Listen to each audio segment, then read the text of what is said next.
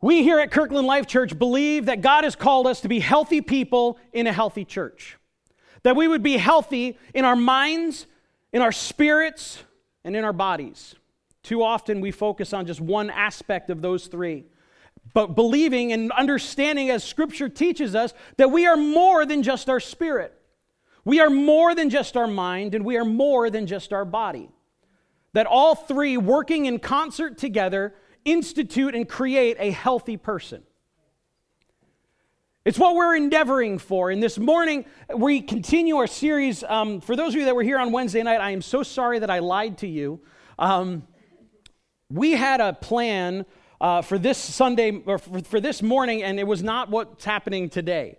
But we believe that the Spirit of God has control and has His way, and when we yield to Him, it usually works out better. So this morning, Jill and I have decided that we are going to tag team preach this topic as it relates to parts of our healthy body. And so this morning, 1 Corinthians chapter 6, verse 19 through 20 says, "Or do you not know that your body is a temple of the Holy Spirit within you, whom you have from God? You are not your own. You were bought with a price, and so glorify God in your bodies." And so this morning, we want to have a conversation with you as it relates to gender, as it relates to the role, the function of men and women, as the Word of God would describe it.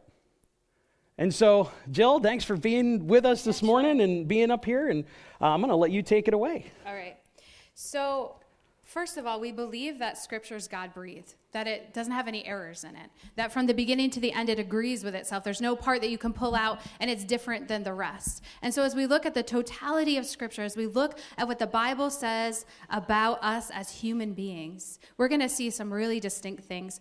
The first thing that we want to talk about is when gender is decided. Right after conception, you can find out the gender of your baby. And it's amazing the technology that we have in ultrasounds. It's amazing the scientific research that now we can see so clearly and so quickly that there's either a boy and a girl. And there's so many examples of gender reveal parties and how people get so excited about whether you cut open the cake and it's blue or pink, or they have balloons popping and you can see if it's a girl or a boy. We want to look at the biblical stance of gender and some common misconceptions and correct some errors that may have even creeped into the church. Yeah, because ultimately, right, one of our understandings as we've gone through this is we think that somewhere around 20 weeks is when a gender is assigned, right? We think that at 20 weeks, because that's what we can finally see in a sonogram, what gender a child is. But science has learned that at the moment of conception, at the very, very beginning of this whole thing, is when gender is assigned. When gender is revealed, when gender is created, the chromosomes are exactly what they need to be, and these two DNA parts that come together to create a human being, right at that moment, it is already decided if this will be a male or a female. So let's take a look in Genesis 1, 26 through 28, and read this very beginning part of Scripture here. It says, "Then God said, 'Let us make man in our image, after our likeness, and let them have dominion over the fish of the sea, and over the birds of the heavens, and over the livestock, and over all the earth, and over every creeping thing that creeps on the earth.' So God created man in his own image. In the image of God, he created a male and female. He created them. And God blessed them. And God said to them, 'Be fruitful and multiply, and fill the earth and subdue it, and have dominion over the fish of the sea and the birds of the heavens, and over every living thing that moves on the earth.'" We look at Jeremiah 1:5 that says, "Before I formed you in the womb, I knew you. And before you were born, I consecrated you. I appointed you a prophet to the nations." So we see the origin part of God looking down at Adam and Eve, both of them. So we're going to back up to the them part for a few minutes first. Yeah. Looking at both of them and saying to Adam, "You are created as my image bearer. You bear the image of God." And then looking also at Eve and saying the exact same thing. Eve, you bear the image of God. Every man in this place bears the image of God. Every woman in this place also bears that same image of God. And as he creates them, he assigns both of them, Adam and Eve, both of you. Not Adam, you have dominion over the birds and the animals. Adam and Eve, man and woman, you have dominion over the things of the earth. And that's so powerful, and that may seem like a small little twist, but it's huge. I am an image bearer of my King, as is my husband, as is our daughters, as are our sons. There's no difference when God looks at me versus John as much as we are an image bearer. I bear a different part of God. John bears a different part of God, but I am wholly an image bearer of God. It's so vital that we know that in the depths of who we are. Yeah, verse 27 is so vitally important in Genesis chapter 1. So God created man in his image. In the image of God, he created them. Male and female, he created them. You see, gender is not an accident. Gender is not an evolutionary process. Gender was something that was created by God. Like, we can stop right there, right? Our gender is created by God. And right from the very beginning in Genesis chapter 1, that's the first demarcation that we see in human beings, that we had male and we had female. But that there, right from the very beginning, was a level of inclusion. There was a level of equality between the two of them. Male and female, he created them. And he said to them in verse 28, God blessed them, and God said to them, be fruitful and multiply, fill the earth. That God's plan was not for man and woman, it was for man and woman, as it was created right from the beginning. And because of some bias, because of some misinterpretation, we have taken this to mean something different. We have gone through Scripture and we've gone through the Word of God, and we have created within our own selves this hierarchy between men and women that is not what God created. It was not His design. His design was for men and women, equality and inclusion. In Jeremiah 1:5, before I formed you in the womb, I knew you, and before you were born, I consecrated you. I appointed you a prophet to the nations. This is God speaking to Jeremiah, who was going to become an incredible prophet for the Lord. He was going to be speaking as a mouthpiece for God. And his conversation with Jeremiah is, Jeremiah, before you were even created in your mother's womb, I knew you. And so if it was true of Jeremiah, how much more true or just as true is it of us? That before you were created in your mother's womb, because we were all created in a mother's womb, right? So we're all on an even playing field here now. As we were all created in our mother's womb, God knew us. God had a plan for us. Before you were born, I consecrated you. I appointed you a prophet to the nations. God has a plan for you. And so in Psalm 139, verses 13 through 16, David, in a divine inspirational moment, saw into the spiritual world what science has only just recently caught up to. Isn't that funny? As much as the world would try to discredit the Bible, they constantly come back around and like, oh yeah, maybe the Bible was right. You know, the Bible said that the earth was round long before we believed it. Anyway, that's another story. Psalm 139, verses 13 through 16. David says, for you, God, formed my inward parts. You knitted me together in my mother's womb.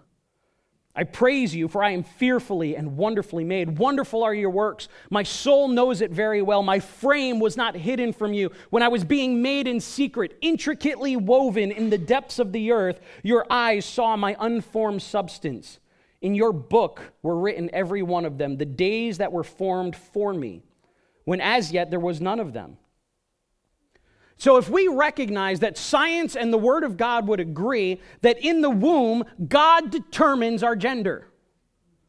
And so if the concept of changing our gender later in life is to say that God made a mistake at some point along the process, We have to understand the imperative of this. If it was God that formed you, that intricately wove the DNA particles, the chromosomes, all of the cells, and everything that created you at conception, if God's the one that brought that all together, and at conception God created your gender, then to say, God, you made a mistake, is to say that God is not sovereign. It's to say that God is not perfect, that somewhere along the line, God made a mistake with me. It was not science. It was not happenstance. It was not an accident. You are who you are because God created you that way. Amen. My God does not make junk. Amen. He does not make mistakes. He does not make inferior people. He was willing to send his son to die for all people. And so there is no differentiation. When it comes to this, there is a balance and equality between the genders that is taught in Scripture. There's this whole concept, and you don't have to go very far into news reports and to social media and to things that are going on right now, that there is a huge conversation being had about gender dysphoria. Well, I'm this way, but I feel like I'm something else. Let me encourage you with this. If I had a problem with my car, I am going to take my car to the one that created my car. Amen. If I have a problem with how my car is running, how it's operating, I'm going to go to the user manual of my car to figure out how to operate it correctly, and I'm going to go to the mechanic that put all of those pieces together. Mm-hmm. And so if you have an issue with who you are, stop going to social media, stop going to broken people who are just as broken as you, go to the one that has the answers. Amen. Go to God with these conversations and say, God, you created me this way. Why? We can't just go to other broken people and try to fix broken lives or broken understanding. We have to go to the user manual, the Word of God, and we need to go to the one that created us. And the Word of God teaches us that God created us in the womb, at conception, intricately woven together, by God's will, by God's design. And so male and female, that's it. Anything else is a social, cultural construct to let people believe what they want to believe. And that is not what the Word of God says. And like John said, the place to take that uncomfortability, if you're struggling with that, the place to take it is to God who can handle it. He's not afraid of that conversation. He's not afraid to help you work through that. And so if that's where you're feeling or that's where you're struggling, go to God and tell him and let him bring godly people into your life. There's something beautiful about godly counsel, more so than the counsel of this world, because the counsel of this world is not going to lead you closer to God. Mm-hmm. If you go where everybody else is going, you're going to end up where they all are. I want to be counterculture. I want to be biblically based. So I run to the Father. I run to the Bible, and he's big enough for these conversations. Not only is he big enough for our conversations, he's big enough to heal our hearts and to help transform our minds to be more like Christ. Mm-hmm. And so it's not just a Band-Aid over this thing, but it's a transformation of who we are to be more like Jesus. And that's the power of Jesus. Mm-hmm. Not just a Band-Aid over it that you're not going to really heal, but God will heal our very hearts. We're going to move into talking a little bit here about gender roles. So now that we see that we are on purpose, I am a woman on purpose. God didn't make a mistake when he made me a woman. God didn't make a mistake in making John a man. So now how in our bodies, if we're thinking about healthy bodies, how do I relate to my brothers in Christ? How do my brothers in Christ relate to me? Right from the very beginning, we need to recognize that Scripture teaches that there is a balance and equality between genders. That's what's taught in Scripture. And hopefully, if we do our jobs correctly, then that's what we're going to get to today, because there is a balance in Scripture where people today would say, oh, well, the Bible says that wives need to submit to their husbands, and that there's the men, and then there's the women, and that they're slaves, and there's a biblical perspective to all of this that we're going to try to unpack this morning. Well, let's look at that right there in Genesis 2:18. This is really the beginning of where it comes from. Then the Lord God said, "It's not good that a man should be alone. I will make a helper suitable for him." That's you. That's No, me. that's you. Yes. You're the help. I was saying it wasn't good for you to be alone. It's not good for me to be alone, so he's going to make a helper suit. So let's begin to talk about that word helper. Let's talk about that word helper. I'm going to stand up. The word in the Bible for helper is azar. This is a powerful word. So the word helper, azar. The only other places that word helper is used in this totality of Scripture, the only other definition is when it's describing God as our helper. Mm-hmm. Oops. We've been taught a lot of theology that's different than that. God is my helper. But that doesn't mean that I'm above God and I ask him to come help me as a servant. God is my helper, my source of strength. I go to him and he is my helper. So the helper that I am to John is not standing behind him saying, "Honey, can I help you?" Woman of valor, come and stand alongside your husband as an image bearer of God, as a praying woman who gets on her knees before God that can come to her husband and stand alongside and help. It's a different form of help than we ever thought. Yeah, because a lot of people take this Genesis 2:18 verse and they say, "I will make a helper fit for him," that somehow that word helper is a subservient role. That somehow that word helper is something that's meant something that the Word of God did not intend. To say that here's the man and the woman is just there to help the husband achieve what he needs to achieve, to do what he's called to do. That same word is talked about in God in Psalm 33:20. Psalm 33:20, which says, "Our soul waits for the Lord. He is our azar. He is our helper and our shield." The word translated help means azar. The same as the woman in Genesis 2:18. In a concordance, to look up the word help in this context, it means to surround, protect, or aid. Does that sound less than, inferior? Of course not. But we're going to look deeper into Scripture how, as a helper, you're also a servant, and where there is a balance in this. In the New Testament, both men and women are called to be transformed and become like Jesus. Not just men to become like Jesus, but women. We are called to live a life worthy of the calling which we have received, which is to live like Jesus. 2 Corinthians 3:18 says, "And we, A-L-L." It's not "and we men," it's "and we all," with unveiled faces. The unveiled faces is talking about when Moses came to God. He was able to look to him face to face. And this is saying that I, as a woman, look to God. Whom I bear the image of, I look to him face to face. I don't look to my husband to look to God for me. On the cross, Jesus ended that. Mm-hmm. I don't have someone who goes between me and God. I go straight to the Father as an image bearer of him. And so it says we all, with unveiled faces, go right to God, beholding the glory of the Lord. We are being transformed into the same image from one degree of glory to another. For this comes from the Lord who is Spirit, and all followers of Jesus are given his Holy Spirit and spiritual gifts regardless of gender. There are not certain spiritual gifts or certain things that God gives only to men or only to women.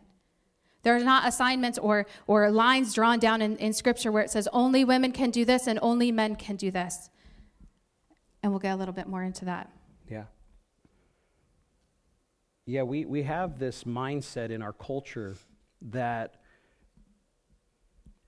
word helper, it doesn't mean what we think it means. If I'm going to help somebody do something, I either have to have more knowledge or have some level of equality with them.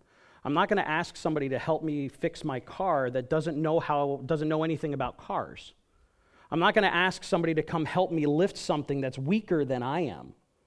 I'm going to go to somebody that's stronger than I am. The role of a helper is one of empowerment. The role of a helper is not a subservient role. It's one that God willingly takes upon himself and says, I'm going to help you.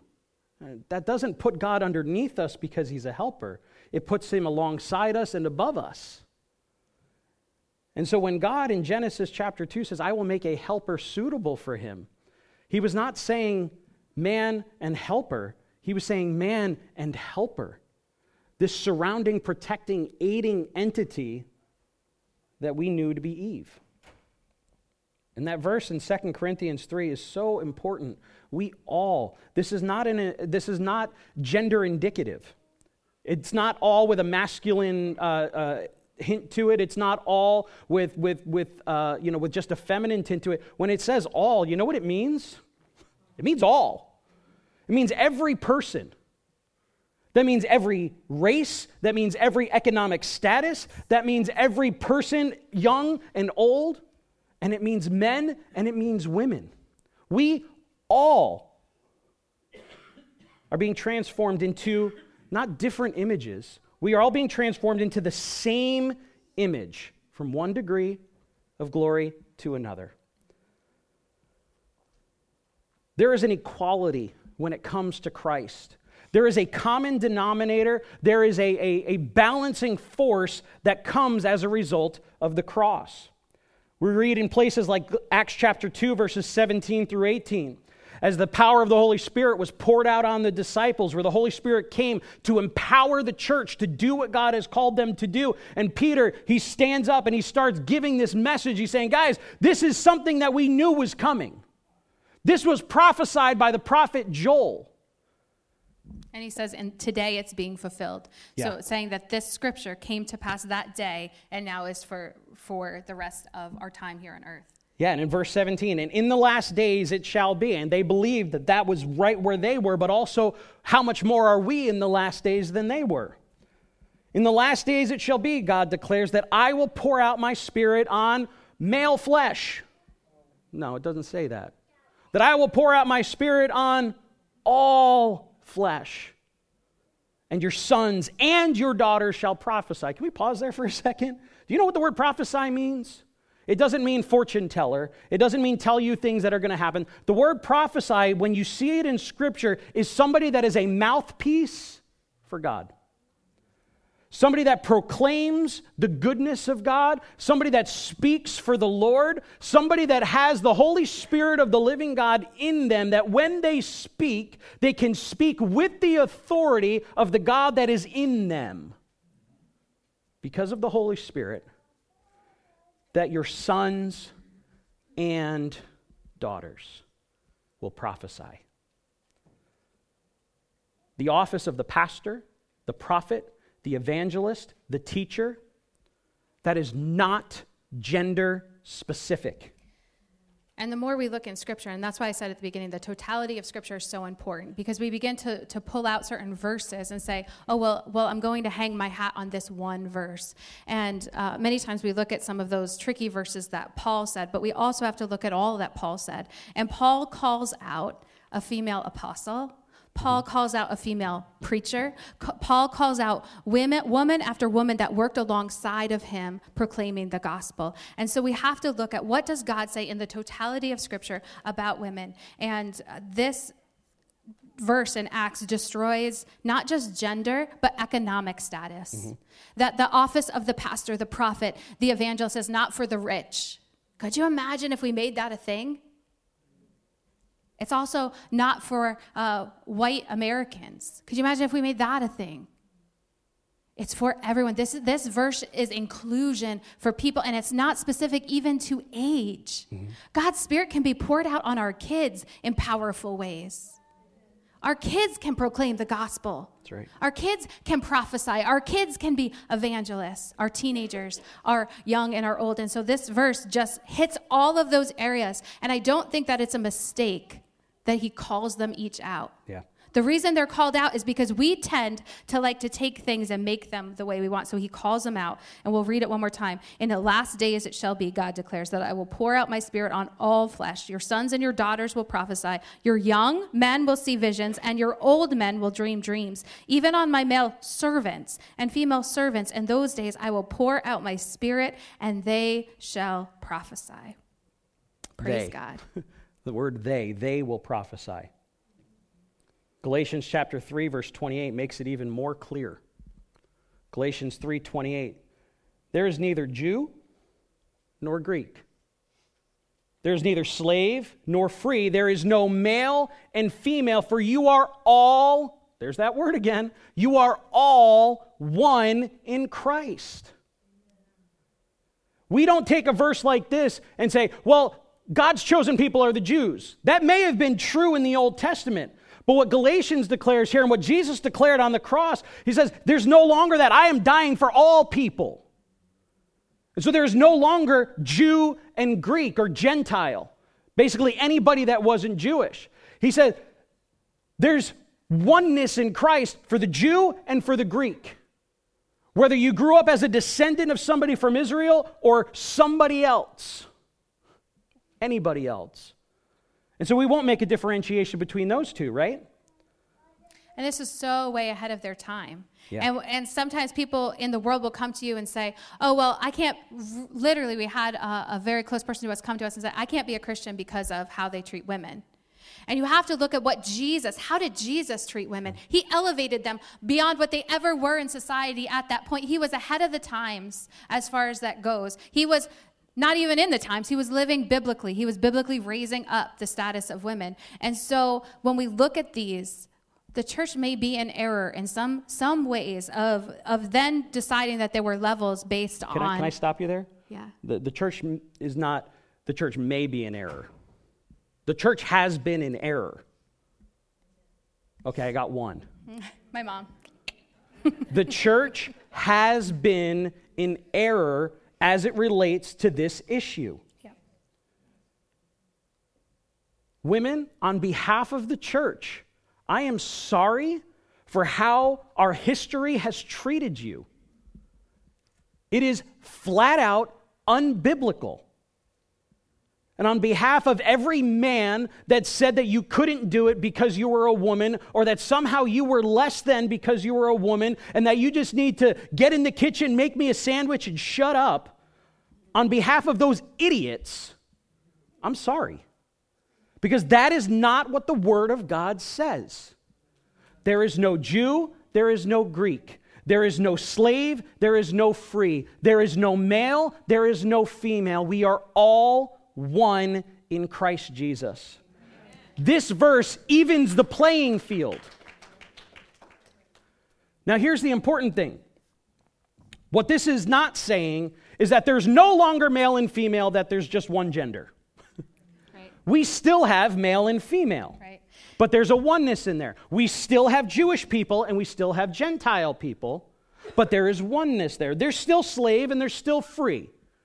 There are still this difference, and what it's not saying is that those things are abolished and that they're no more. It says that within those things, within those differences, there is equality. And in striving for that equality, we don't raise one ahead of the other. In striving for this equality, I don't then raise myself over my husband. Yeah, there has been we're not holding any punches anymore. There has been an agenda that in order for us to take this different playing field of men and women, instead of raising women as we should, instead of that, there has been a tearing down of men to try to find equality at the lowest common denominator. Yes. This has been going on for a very long time. All you have to do is watch any sitcom over the last 40 years, and you see the man is this fat, bumbling oaf. I call it the Homer Simpson effect. Where we see on television these men that are been dragged down, teared down. Men are just stupid. They're lazy. They just want their beer. They want to just sit there. And we've created men into Neanderthals in the hopes that that will bring them down enough that there will be equality for women. That is not how this should work, church. What we need to do is have men that come alongside our Christian sisters and women and elevate them to the same level of dignity and respect and stop tearing each other down and find an equality for both of us at the highest common denominator, not the lowest. And that's what God calls us to. Yeah. The world would call us to a feminist movement, and that's not what the Bible teaches. The Bible teaches equality between men and women, and we're not after what's popular today. We're after what the Word of God says. So this is not a new thing. This is not a thing that came out of the 60s. This is not just a women's right rally. This is following what the Bible has instructed for thousands of years. And it's opening our eyes and our hearts to God, what would you have for your daughters in this time? And again, that idea that media would put off of to lower men, we have to be so vigilant that that does not happen in the church. Mm-hmm. One of the ways that we see this played out most dramatically is in marriages. Yeah. And some of the verses that talk about marriage. And so we want to address some of those today. And if you'll turn to Ephesians 5:22 through 24. So we're going to talk about marriage and singleness, but let's first just dive right in here to marriage. And we're going to look starting in Ephesians 5:22. But I want to give you a hint. If you have your Bible in front of you, look at 5:21. 5:22 says, "Wives, submit to your own husbands as to the Lord. For the husband is the head of the wife, even as Christ is the head of the church, his body, and is himself its Savior. Now, as the church submits to Christ, so also wives should submit in everything to their husbands." And so we've stopped there, and we've taken that verse. See? Yep, there it is. That's where it is. Women, submit to your husbands as Christ is the head of the church. He's in charge of you. He's got the pants on. Wait a minute, what? Let's go back and look. Do we have to read the rest of this? Because we like to stop there and say, yep, nope, this is how it is. It says it in the Bible.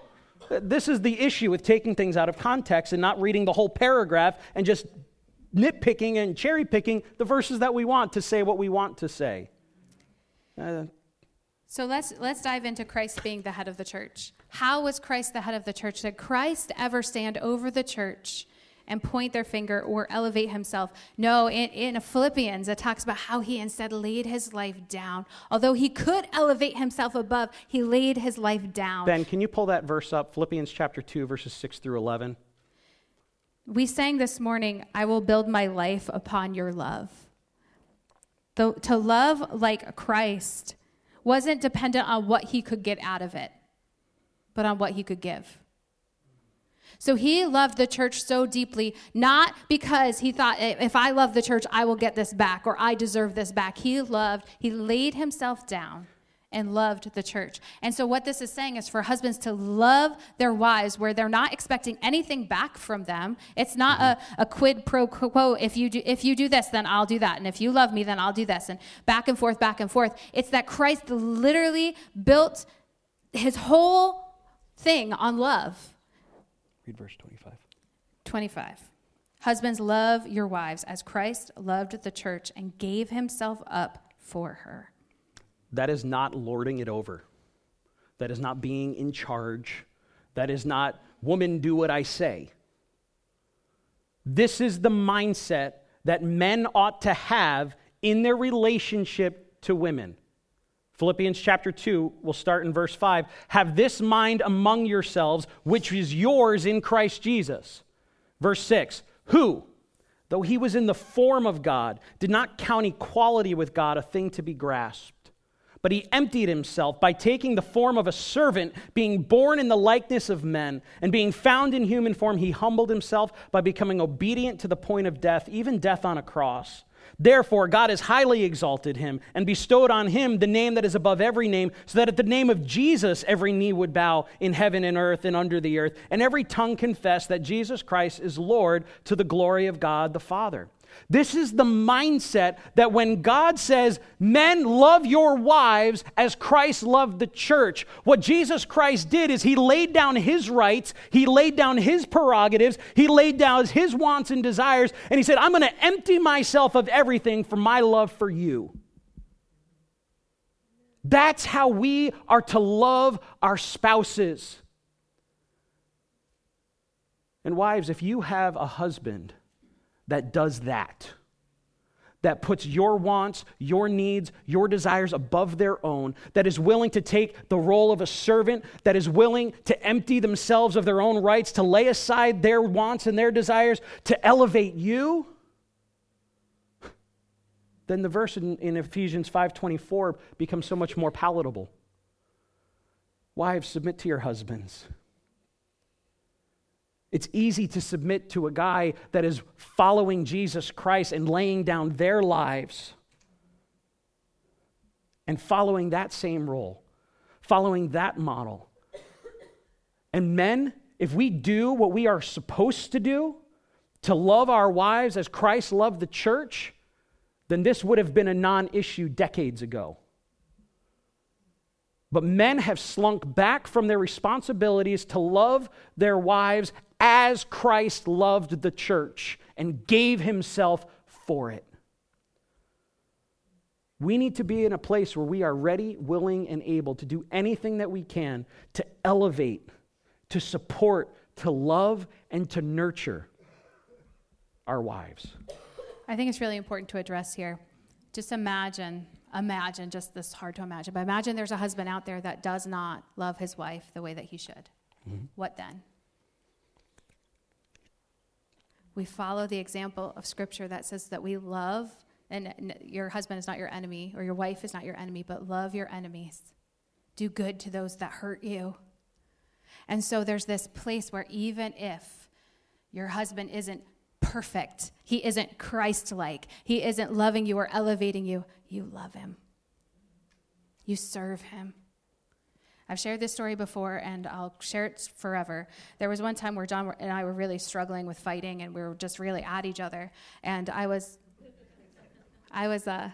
up in another room of the house, and I just felt like the Holy Spirit said to me, and we were just at each other, and I felt like the Holy Spirit said to me, go get his slippers, take off his shoes, and put on his slippers. And I was like, no. But as I let the Holy Spirit soften me, I went and took off his shoes and put on his slippers, and we both had tears in our eyes. Because I love you, even if we struggle, or even so I think that is that place where we serve each other, where whether things are perfect or not perfect, that doesn't excuse me from not living a godly life or being a godly example. Because Christ is our example, right? And Jesus Christ, when he washed his disciples' feet, that was all of the disciples, even Judas, who he knew was going to betray him, who knew how rotten and vile he was. I have a close friend who called me once, and she was telling me about the problems she was having with her husband. And he this, and he this, and he this. And then she said, but then the Lord spoke to me. This is my friend speaking. She said that, and the Lord said to me, didn't I raise you better than this? Speaking to her, saying that the Lord had discipled her. The Lord had raised her, image bearer of God. God said to her, didn't I raise you better than this? You don't have to retaliate. You don't have to keep a record of his wrongs. You can go and love him anyway, even though it feels rotten. That's Christianity. Mm-hmm. When it doesn't feel good, you still love. When the world, the media, everybody else would say, forget it, God says still love. There's a balance and a cycle that we see in Ephesians chapter 5, verse 33. It says, however, let each one of you love his wife as himself. Isn't that an imperative in life in general? To love God with all of our heart, mind, soul, and strength, and love our neighbor as yourself? You've heard it said before, your first neighbor is the person you wake up with. Mm-hmm. The person that's lying in the bed next to you, that's your first neighbor. Mm-hmm. And to love them as we love ourselves. That's the imperative in verse 33. And let the wife see that she respects her husband. There's a symbiotic, cyclical relationship that if the husband loves his wife, she will respond with respect. And when a husband feels respected, he will respond with more love. And it is an energizing cycle as created by God. And so when we honor God in that way, men and women are elevated, empowered, and excited to live life as God has called us to. Here's the thing that I really, really hope that we take away from this and grasp. And that is that I have a relationship with God that is my own. Mm-hmm. One day I will stand before God by myself. I won't have my husband in line before or in front of me. I won't have my kids. I will stand before Jesus Christ and give an account for what I did with my life. So also, I have a responsibility to be 100% submitted to God. So does John. And so in your singleness, if you're a single person, you are 100% whole. You're not waiting or looking for that other person to be everything that you're not. In John and I's relationship and in many relationships, I'm not everything he isn't, and he isn't everything that I'm not. I'm not here to make up for all the things he can't do, and he's not here to make up for all the things I can't do. I am 100% a whole person. Right. John is 100% a whole person. And we've chosen to covenant ourselves together, to come alongside each other and be married until death do us part, that we're going to partner in a cord of three is not easily broken. So we're binding ourselves together to do more for the kingdom than we ever could apart. Okay, but I am, just like I was referring to my friend who said, didn't I raise you better than this? You're having issues? Go to God yourself. Everything is not dependent on him. Everything he does is not dependent on I. And that's where we get really messed up, because we feel like I can't do this because my wife won't let me. I can't do this because my husband. Go to God. 100% find yourself in the presence of God yourself. You are an image bearer of God. You are a daughter or son of God. Make sure your relationship with God is solid. We read in the end of Genesis chapter 2 where it says the two become one flesh.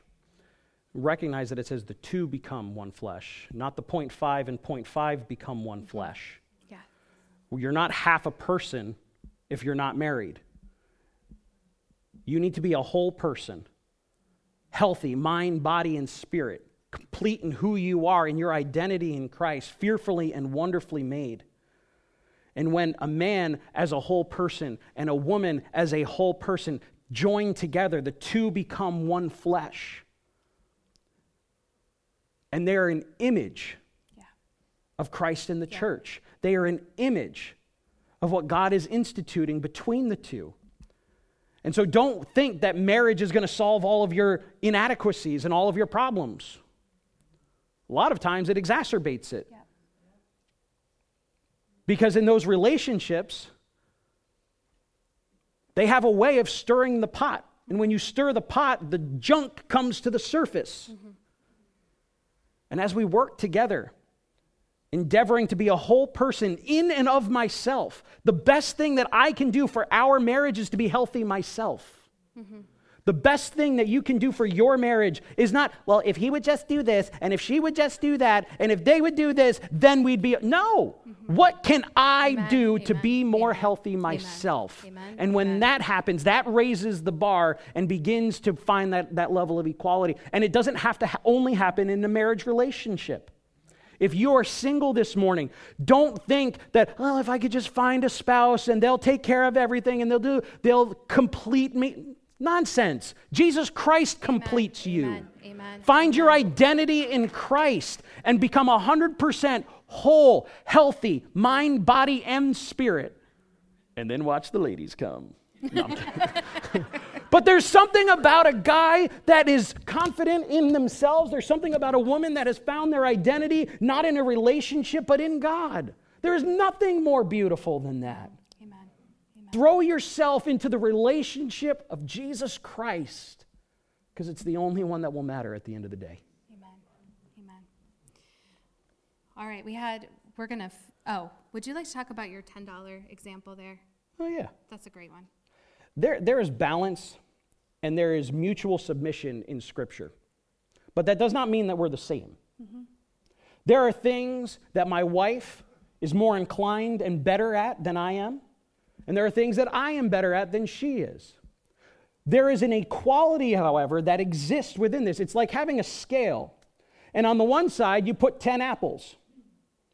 What we're saying is that she's not 10 apples and I'm not 10 apples. That's equal.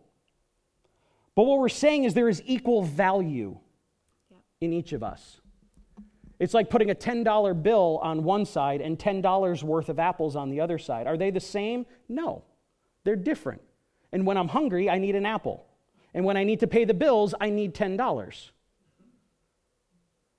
There is an equality between us, but we are not the same. Mm-hmm. We are created differently physically, emotionally, mentally, how we think things through. Yep. I'm created to bear children. John is not.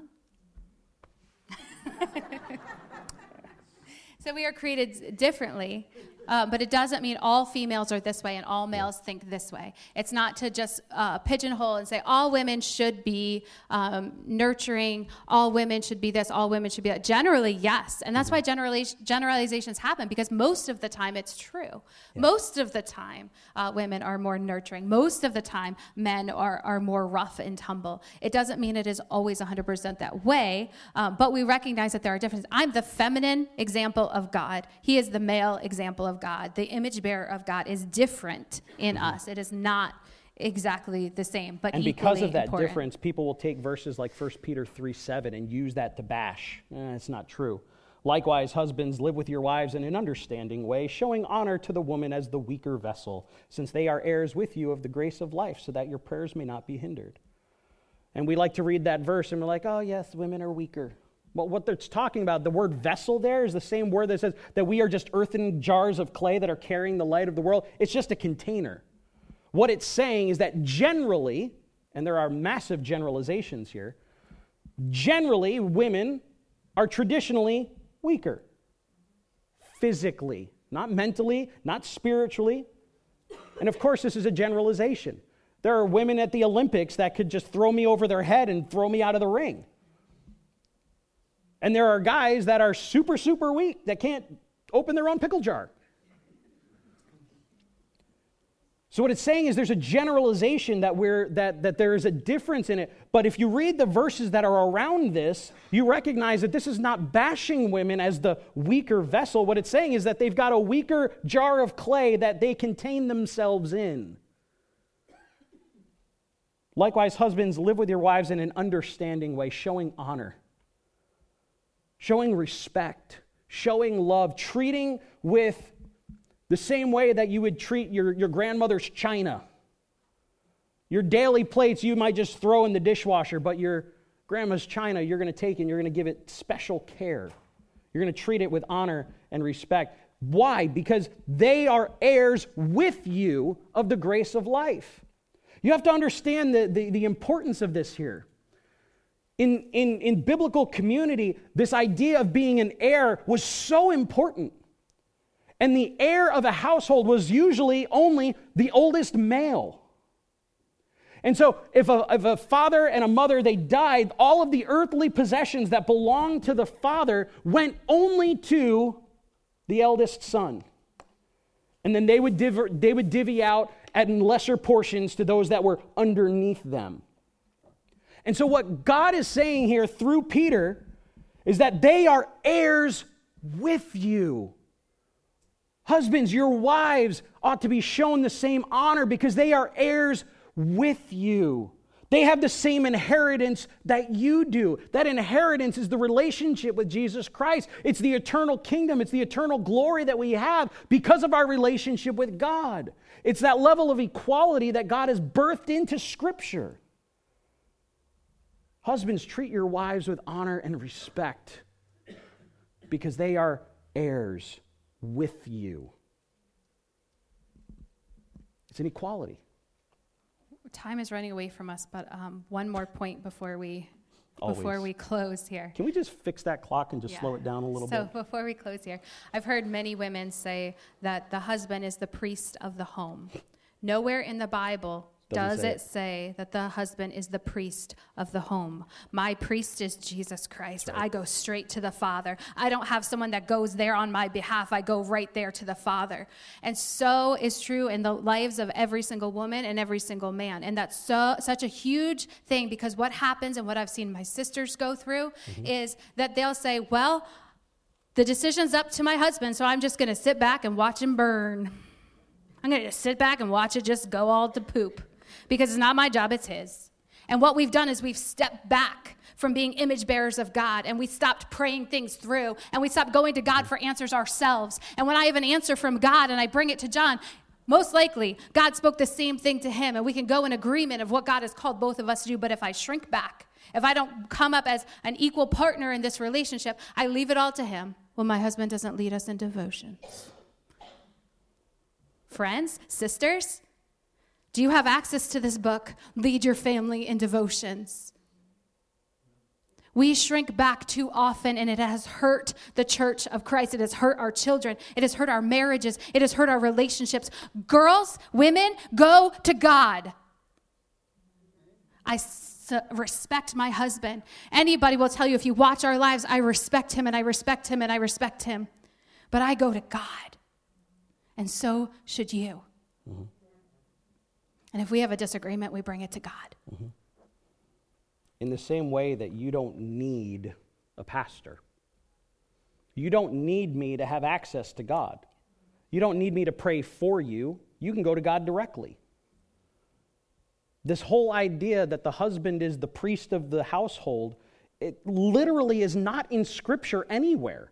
The closest thing that you can find is that verse that we read in Ephesians chapter 5, that the husband is the head of the wife.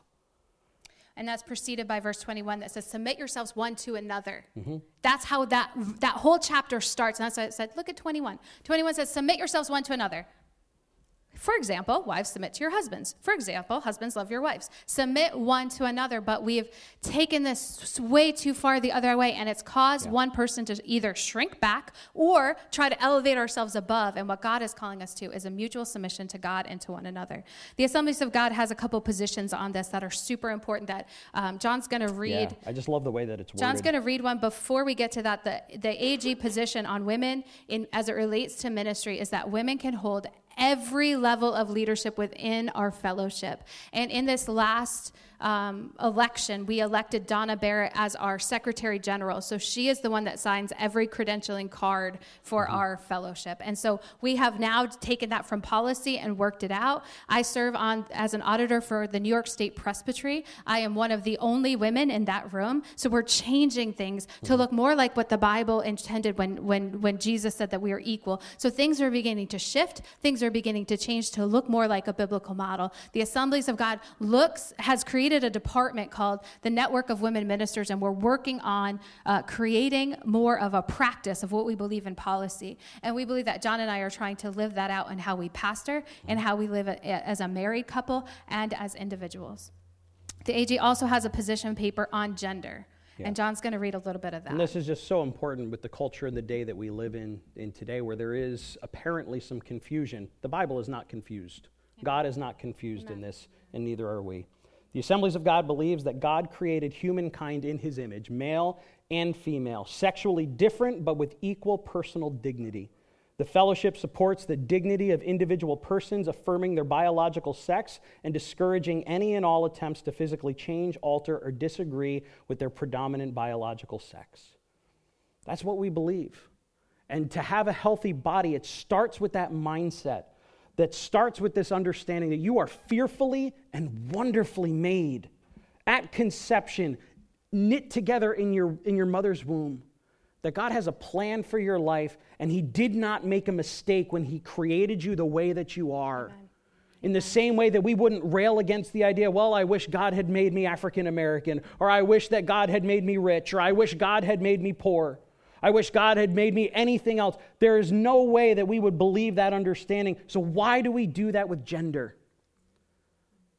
It's time for us to have a biblical stance of this, and as the church embraces a healthy equality within this whole understanding of gender dysphoria begins to melt away in the sight of Scripture that teaches men and women all loved, heirs and co-heirs of Christ, mutually submitting to one another and finding that level of equality and inclusion that the Word of God would share. So our response to this, and here's where we're closing. This should cause us to respect each other as men and women, brothers and sisters in the church and in our homes. We are all image bearers of God. That's right. God didn't make a mistake when he made you. The response to this would be that some of us might need to wrestle with this. Some of us might need to go to God and repent of wishing that we were a different gender. Some of us may need to go and apologize to someone who we have treated unequally and just say, hey, I really didn't realize what I was doing and I'm sorry. Some of us may need to go to our husbands and say, I want to work at being more respectful to you as an image bearer of God. Some of us may need to go to our wives and say, I'm sorry, I need to be more respectful of you as an image bearer of God. And some of us need to find a place of repentance and ask God to forgive us for not loving who he made us to be. And to find a place that says, yeah, God, you formed me on purpose and with a purpose. And I'm going to begin to change this idea of hating myself. God, you made me. You put me in this generation, in this country, in this church. So I am not looking to change anybody else. I'm looking, God, how can I change to be more of a reflection of you? Would you bow your heads with us this morning?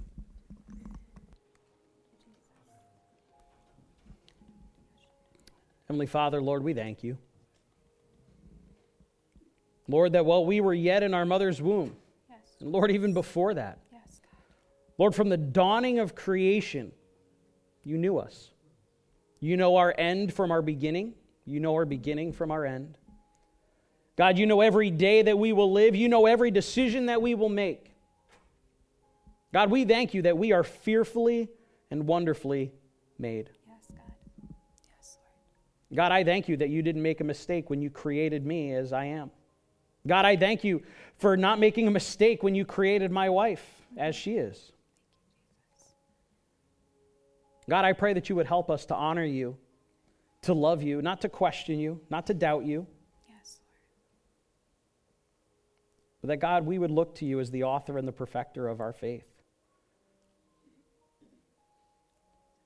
Father, for each one here this morning, God, I pray, Lord, that by the power of your Holy Spirit, Lord, you would help us to respond in a way that you find appropriate.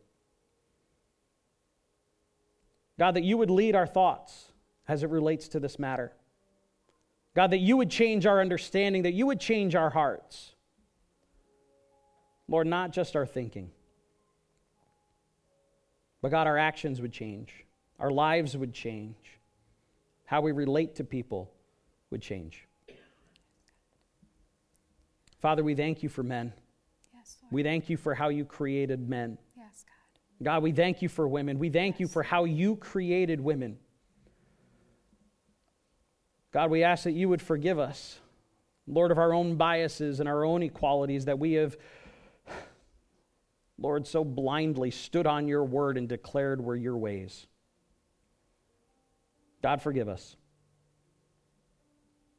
God, I pray that you would help us to esteem women as loved children of God, heirs and co-heirs with Christ. God, that you would help us to esteem men Yes, Lord. as heirs and co-heirs with Christ. And that, God, each of us would have the same mindset that was in Christ Jesus. Yes, Lord. Father, that we would look to you, the author and the perfecter of our lives. Father, we thank you for this time together. And God, I pray that as we leave this place, that your Holy Spirit would go with us. Lord, that you would continue to challenge us. And that, God, we wouldn't just be hearers of the word, but, God, we would be doers. Change the way that we act in Jesus' name. And everyone said, amen and amen.